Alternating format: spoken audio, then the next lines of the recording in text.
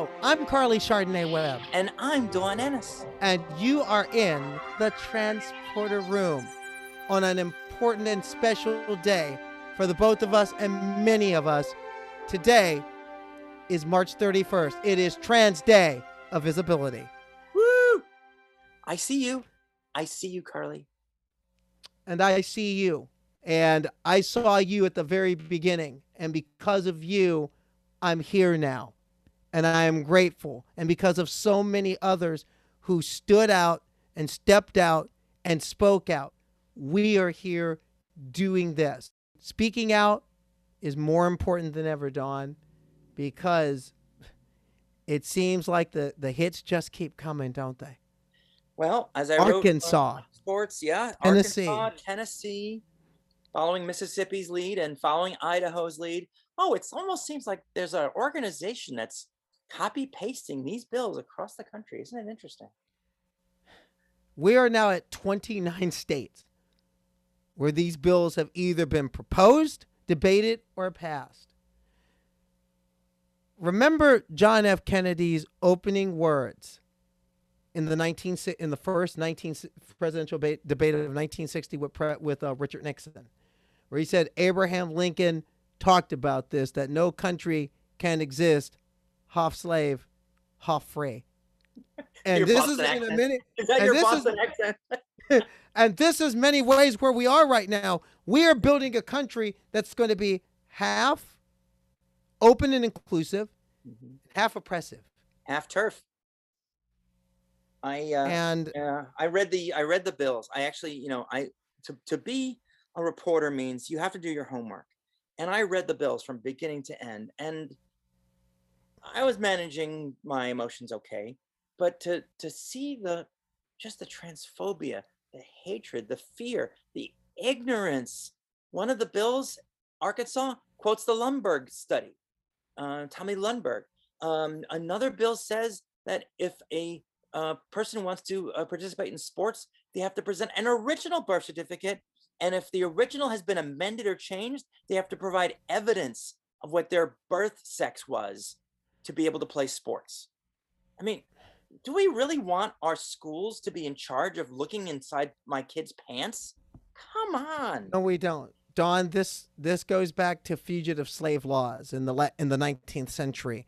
You have to prove who your owner was. That's what this feels like to me. Dawn, I'll admit it, I'm struggling in some ways when I read this, because it makes me wonder, when do I get to be, am I even considered human to these people? That's the biggest question that just hits me. And I like what you wrote in Outsports after the Arkansas bill was signed. When you talk about how they don't mention the word transgender in any of these bills. Nope. None at all. It's that's the one thing that really bothers me the most, Dawn, is consistently my humanity is completely cast aside. I read these things like it's trans athletes versus women. Sounds like Godzilla versus Mechagodzilla. That's what this sounds like, a bad monster movie, a poster for a bad monster movie. These people cannot use the term transgender and cisgender. They can't use the simple descriptors. They have to put this in very oppressive and very antagonistic terms, and they have to demean and dehumanize biological males. By the way, a certain group who claims to want a middle ground does the same thing. Yeah, I know, and we've talked about this. Here's the thing, though. I borrowed a page from your playbook when I wrote my headline for the story on Monday about Tennessee and Arkansas. These states are trying to ban women and girls from sports.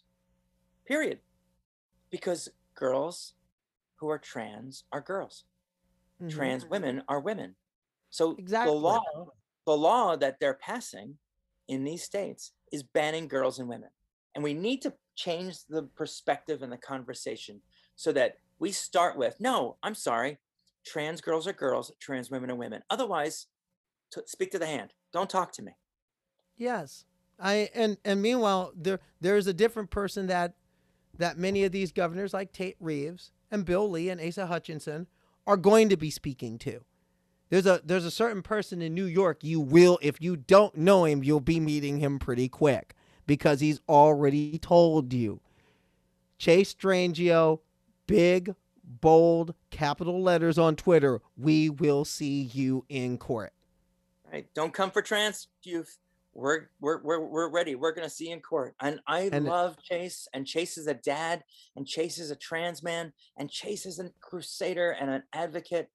And one of the things that we did in Outsports this week before today is create the Triumph Awards.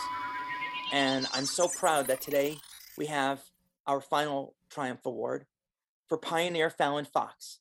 But we also honored Raquel Willis, who is working with Chase to be a crusader, along with Jennifer Levy, another trans person. We also have the trans wrestlers like Nyla Rose and so many more.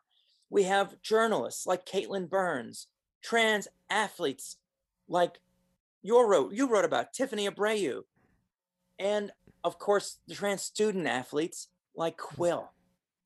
These are stories of inspiration. We need these stories right now. Yes, and for example, in the case of Tiffany Abreu was in a fight like this just before the start of this past season, when the state legislature in Sao Paulo State had some people who tried to pass a ban on her specifically playing in a game. This was targeted at her. That someone who is quote unquote, the bill reads, someone who is quote unquote biologically male cannot play in a sporting event in Sao Paulo State. Now this flies in the face of 1, IOC policy, 2, International Volleyball Federation policy, and number 3, in Confederação Brasileira Volley policy, because they're a member of FIVB. They follow these policies. She's been directly in that fight. I look at all these pioneers and trailblazers. I say thank you. One of those Triumph winners that I really salute, Caitlin Burns, I salute her for slugging it out on Capitol Hill as a reporter, often being that lone trans voice. As a fellow journalist, to a journalist who rocks, I salute you. And that's one of the things we need. We have a lot of voices who are in those positions speaking out, but cis allies, where you at? And that's not saying that cis allies aren't there, because I look at Megan Rapinoe speaking truth to power right there in the warhead, telling a Republican representative where to go, I might add. Yeah. And she mentioned trans kids too in her testimony. Yes. And I look at those things, but we need more of it. It's good that, for example, it's good that now mainstream media is starting to understand you have a story here. That mainstream big journalism is getting in there and talking about it. One of those people is a cisgender lesbian married to a woman at NBC Nightly News, Stephanie Gosk, a friend and former colleague. And what I love about Stephanie is when she did her report, of course, they have to do both sides. Supporters of the new law in Arkansas say banning transgender athletes from sports levels the playing field. A man's belief or feelings about his gender does not erase his biological. But she gave pushback. She pushed back. And she said, but is it really dismantling sports to have transgender women and girls competing? Is it really dismantling, you transphobe? It's not a total dismantling. Yes, it can be. And that is why the law is incredibly important. And then Stephanie wraps up with this wonderful quote.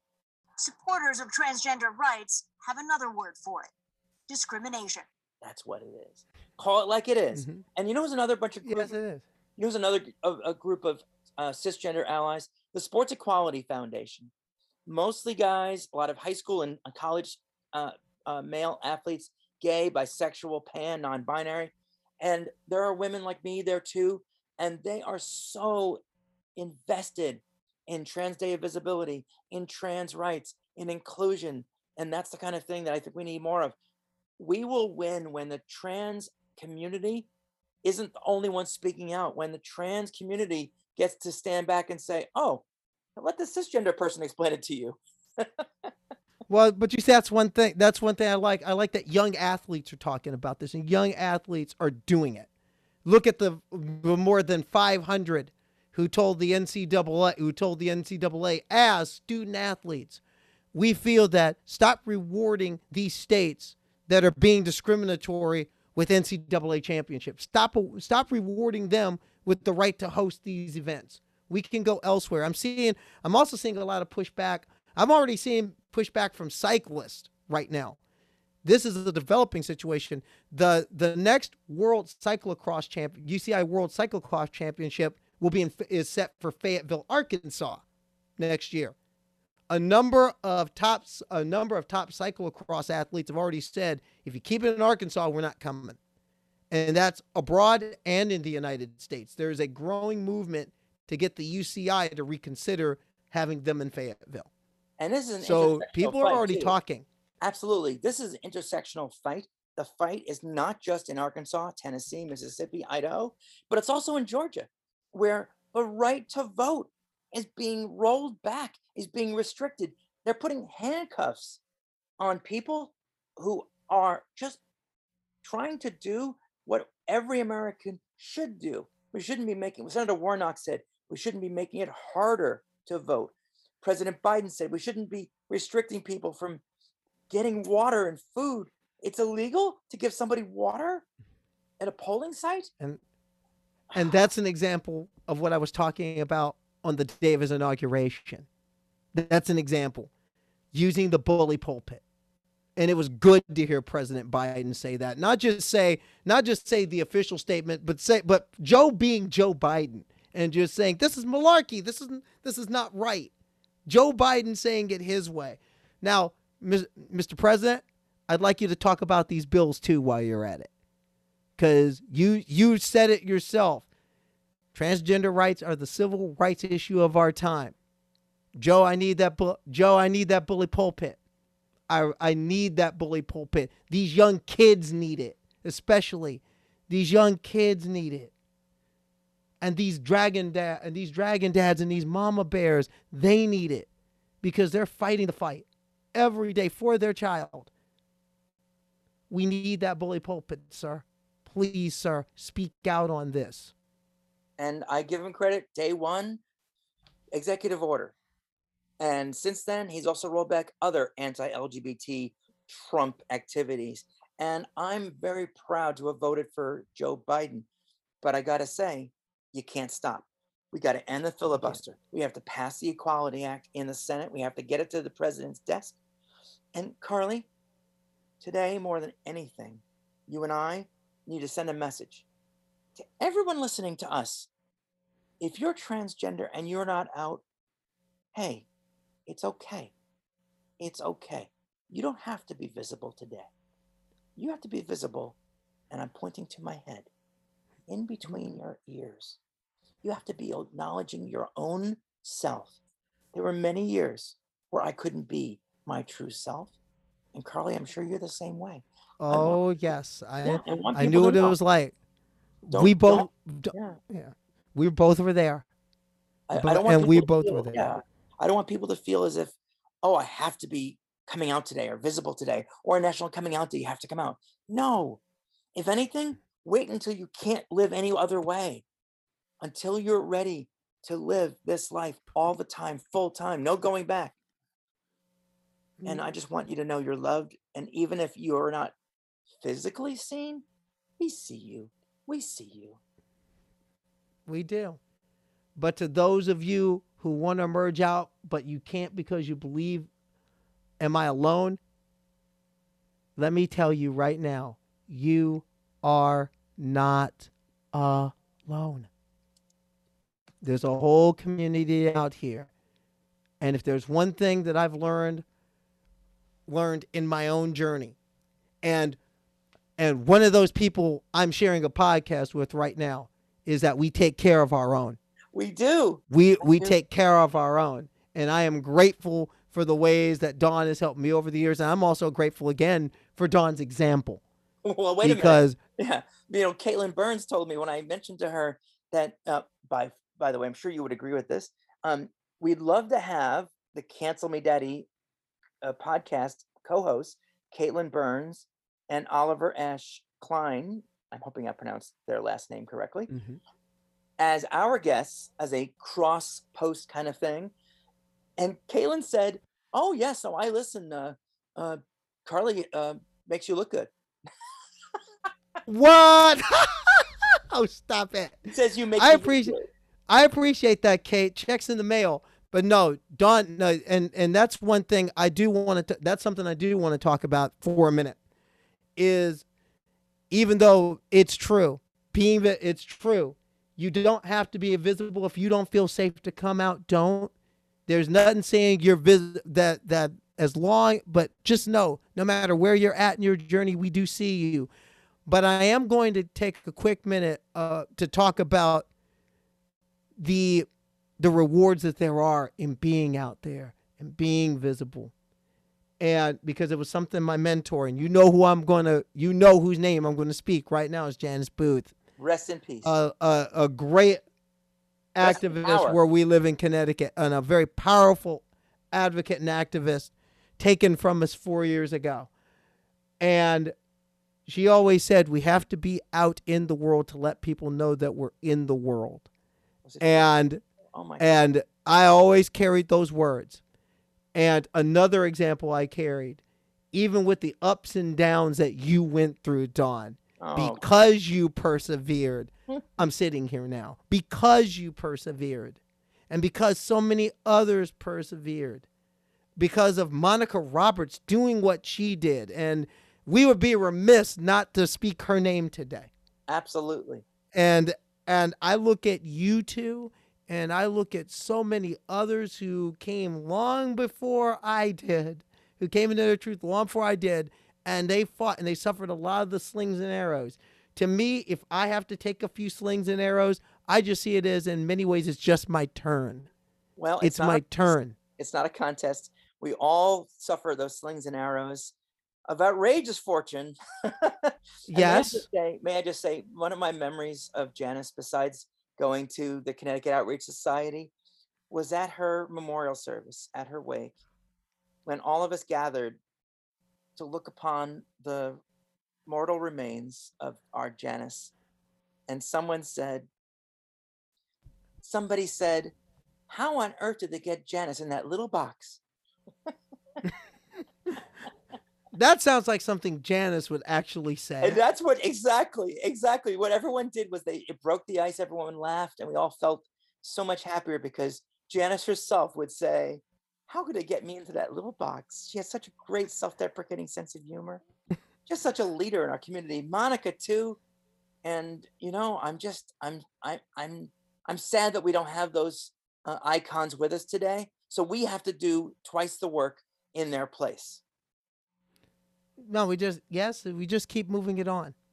We just keep passing that torch on, and there's a whole generation, especially these young people. That's what gives me hope, is seeing these young people, especially kids in high school and in college right now who have changed the landscape in many ways, who are now who are stepping into the fight and stepping in as their full selves. For me, that is what inspires me and pushes me on. And because in many ways it was at the beginning of my own process also, it was a little kid who stood up and looked up and looked the governor of Connecticut in the eyes and said, "I'm a young trans boy and I go to school. What are you going to do to keep my school safe for me?" Wow. Who's your cisgender ally person? Who do you look to? I mentioned the sports equality guys and the women. And I want to also just shout out to Sid Ziegler, probably the best, strongest cisgender ally I know. These are people who help me be visible on Trans Day of Visibility. Who's yours? For starters, this great group at Outsports. Gotta talk about them for a quick minute. And Sid and Jim and Brian, Kenny Schultz. Shout out to Brian. Brian came out as non-binary this week. Oh, see, now that I didn't know. Congratulations, Brian. But I look at the crew. that we have at Outsports. And I look at the fact that I also would be remiss not to include Alex in that,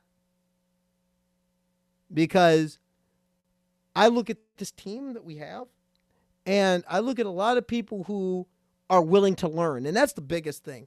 As far as the cisgender person, I want to throw out a name of someone in my life who knew me from my first COS meeting, since you mentioned the Connecticut Outreach Society. I call her my big sister. She is a wonderful cis woman named Asa Paradise. Asa was at the first COS meeting that I ever attended, and that was almost a decade ago. Wow. We've been friends ever since, but more so, not only as a friend, but she's been a sister to me. She's been such a support. So many times, so many ups and downs. And there's a value, cis people out there, there is a value to real allyship. There is a value to it. And it takes work, and it takes building trust. It takes work. You don't name yourself an ally, you earn it by your actions. Asa truly has, and not just for me, but for all of our local trans community in many ways. She's one of those people she's willing to put her face in the fan. She's the type of person who's willing to say, back up, Carly, I got this transphobe, I got this one. And she says, look, cisgender person, I need to minister to you right now. And let's That's also include, the type of person she is. Let's include Jim Baczynski, our last guest of 2020, someone who single-handedly carries on his shoulders the incredible weight of all the coming out athletes, all the being out athletes, these stories that inspire and put Outsports on the map. And he himself will admit he's learning about non-binary folks and wanting to raise up trans voices. I can't say enough about Jim and what it means to me to know that this towering man is really a big softie. He's got a heart of gold. Between Jim and Sid and Alex, I think we have a great leadership team with Ken and Brian and you and Shelby. Shout out to Shelby, who made all the beautiful Triumph Award art. I mean, there's another cisgender woman who is always feeding us stories. She is like our lighthouse, pointing out the stories that if you see a story in Outsports, I'll bet you 4 out of 5 of those stories are something that she found and pitched to us. Yes, I mean that, but that is why I see Outsports as, and yes, we're gonna bust our arms for a minute, patting ourselves on the back. I see this in many ways as a source of record in talking about these issues, because we talked a few minutes ago about how now mainstream press is starting to actually talk about what's going on here. We've been at this from the time that the first bill got introduced. We've been on this. And you and I, we've sat through those ugly committee hearings where you're hearing people where you hear ourselves being demeaned, and everything is like a punch in the gut to hear things like biological males over and over and over and over again. To know, however, that you have people who may not be in the community, but they feel that gut punch right with you, and they say, when it's our turn, we will punch back. When it's our turn to speak. And when it is their turn, they do what a Megan Rapinoe does, which is you bring this issue out into light. You bring it there. No matter what the cost, you bring it there. We're on a wavelength right now, like ESP, because I was just thinking, as you were saying the words, the way to define a transgender ally, a cisgender person who's an ally, if you feel the same pain we feel when someone says biological male or misgenders a trans girl or a woman, or tries to convince you that there's something unfair about trans athletes, if you feel the same pain and outrage and wanting to correct that person, then you're an ally. If you don't, then you need to work harder. Carly, we've got a great person on the show today. This is the executive director of the Women's Flat Track Roller Derby Association. She is, despite her not using the word herself, an amazing transgender ally, author of a piece in Outsports on our fan post page that trans women are women in sports and literally everything else. And she's a Star Trek fan. She's coming up. Well, I'm looking forward to having her on, and we will have her here in a few minutes. I'm Carly Chardonnay Webb. This is Dawn Ennis. We're going to take a little break, got to pay some bills. This is the Transporter Room. We'll be back.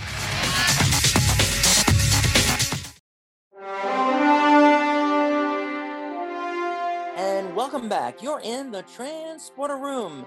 I'm Dawn Ennis. Carly Webb is my co-host, and we have a very special guest. Carly, let's set coordinates for Philadelphia, the city of brotherly love, the city that is home to my heart. People leave their heart in San Francisco. I left mine in Philadelphia. Beam up, Erica Vanstone. Energize. The executive director of the Women's Flat Track Derby Association, Erica Vanstone. Thank you for joining the Transporter Room. Thank you for having me. Great job beaming me also. I didn't feel your parts intact? Yeah, I didn't feel anything. No two Ericas running through. This is good. This is really There's no good. mirror Erica running around.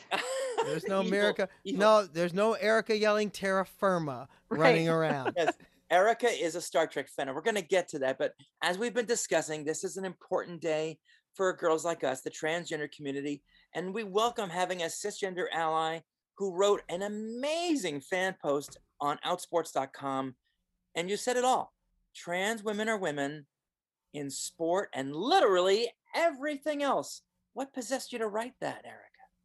Well, first of all, I'm so honored to be your guest on this day because I think our community has really come a long way. The roller derby community has come a long way. And I just really want to say that we still have so far to go. And I think what I think about all the time in trying to be a good ally is that it is a practice, right? Like in the same way that you have to constantly work at something to be better at it. I think it is an ongoing practice to be an ally. So, and I wouldn't necessarily, I'm not someone who likes to call myself an ally because I don't necessarily think that that's something anyone can necessarily call oneself, right? Like, I'm so thrilled that y'all think of me as one. And what possessed me to write this piece is that it's been a long journey for the roller derby community over the past year. And in particular, we've had a lot of reckoning with the way we've managed conversations around racial justice. And gender justice is no different. So it was something that I've actually been working on this particular blog post for probably 3 months. And I was just really trying to figure out the right time to drop it and the right place to drop it, because I think the conversation is so relevant. I met up with some folks from Rugby for All, and in October, World Rugby, or actually over the summer and into the fall, World Rugby had put together some guidelines that essentially eliminated trans women from participating in its competitive pathways. Oh, we're aware. Yeah. So, but I kind of came together with this group of like-minded humans who said, this is total crap. Why is it that sports are continuing to police women's bodies, right? Like it's been happening for centuries, but this is a place where we really have to draw a line. And one of the things I was thinking about as I was writing this piece and rewriting it and rewriting it and rewriting it, because every time I would write it, something else would happen. But I really feel like there has been an uptick in the way trans women are discussed in the media, and in particular in the United States and state legislators since the elections, because I believe that Republicans or conservatives or whatever you would call them, the right wing, definitely feels that this is an easy win for them to try to pass this type of legislation. And it was important for me to step up and say, not on my watch, as best I could, right? With just the moderate amount of influence that I have in sport. And that's something that your organization and your players have definitely done. I want to take you back. I want to take you back to October 2019. All right. I want to take you back to actually an article that I wrote that I interviewed you and a number of roller derby athletes on. It was when a certain writer in Britain basically tried to use roller derby as a means to sell transphobia. And the quote from you was, "As a human who lives in the United States, I see propaganda masquerading as journalism quite so often. So sadly, this piece was not surprising to me." Talk about, even in that moment, how the roller derby community has really closed ranks and made a statement about who they are as athletes and what roller derby is as a sport in standing in on this issue. That was a great interview, by the way. The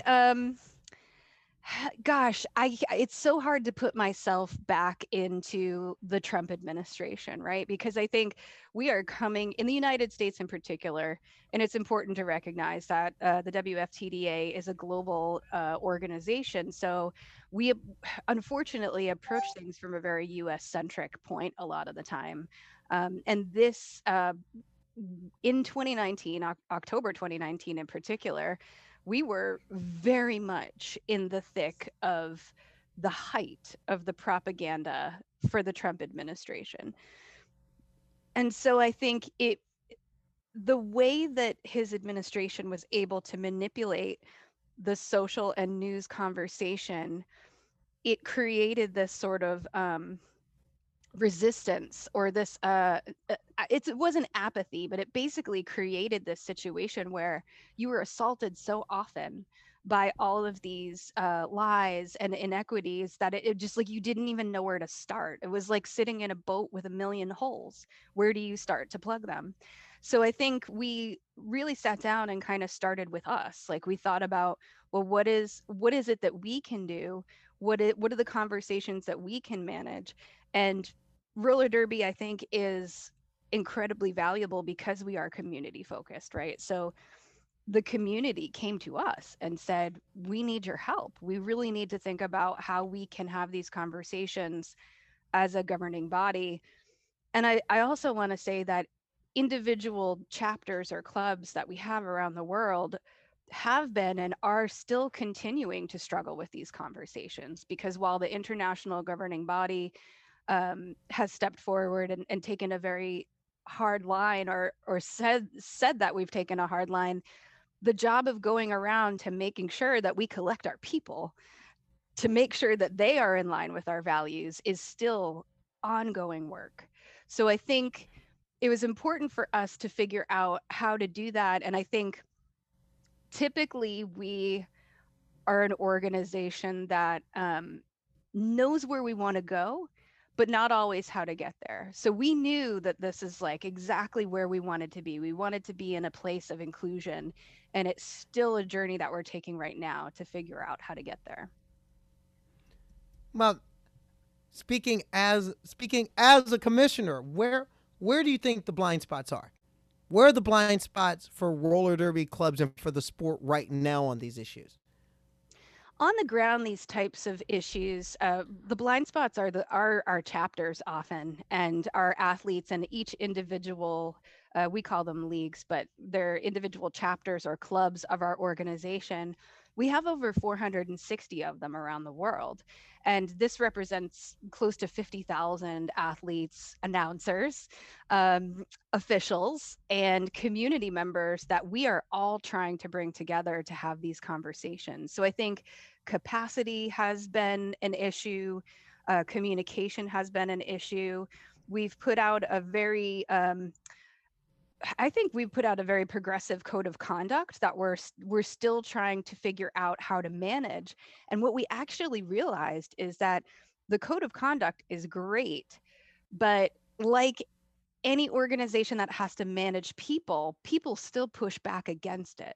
So we're actually in the middle of a conversation right now, figuring out how to go from policing all of our sport, right? Because if we're basing our system on any type of police system or oversight, then it's already flawed and racist.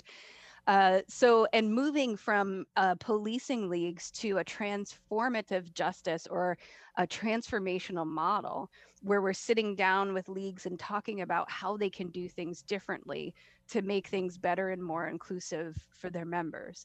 So it has been a capacity issue for the most part. Do you feel that roller derby competitors get a bad rap in terms of there are people in this country who in 2021 still expect us to be in the kitchen cooking, making a sandwich, barefoot and pregnant, or just basically waiting for some man to sweep us off our feet. And these women, they're sweeping everybody off their feet. That's what I love about roller derby is they're competing as if their very like existence is to get that ball, to get ahead, to bend the reality to their will. And I just think that not enough people really get roller derby. What do you think that is? So what's interesting is that we've tried to engage with mainstream sports media at a bunch of different levels, right? And I think about this as an issue to solve all the time. Before I was the executive director, I was the director of broadcast operations. And Carly, that's why I can help you become an announcer. But like my primary job was to figure out how to position the sport to liaise with these larger media companies. And our relationship with ESPN was a great example. I don't think mainstream sports and mainstream sports media outlets are ready to have this conversation. And roller derby in our community and the WFTDA forces this conversation just by nature of the way that we are doing things. We had a really productive relationship with ESPN, and we were going to have a production go live to ESPN2 for the very first time that they offered to us. And we were incredibly excited. And 2 weeks before we went to air, they came to us and they said, well, we have some concerns about the names of some of your skaters. And it wasn't anything like curse words or anything like that, which we, obviously would have managed and dealt with. It was in particular, and I hope they don't mind me mentioning this, but Bisexual, which was a skater with Victoria in Australia. And we had a really difficult conversation in the venue that resulted in us saying, you know what? We've put a lot of money, a lot of time, and a lot of energy into making this broadcast amazing so that we could put our sport on ESPN, but maybe they don't deserve us.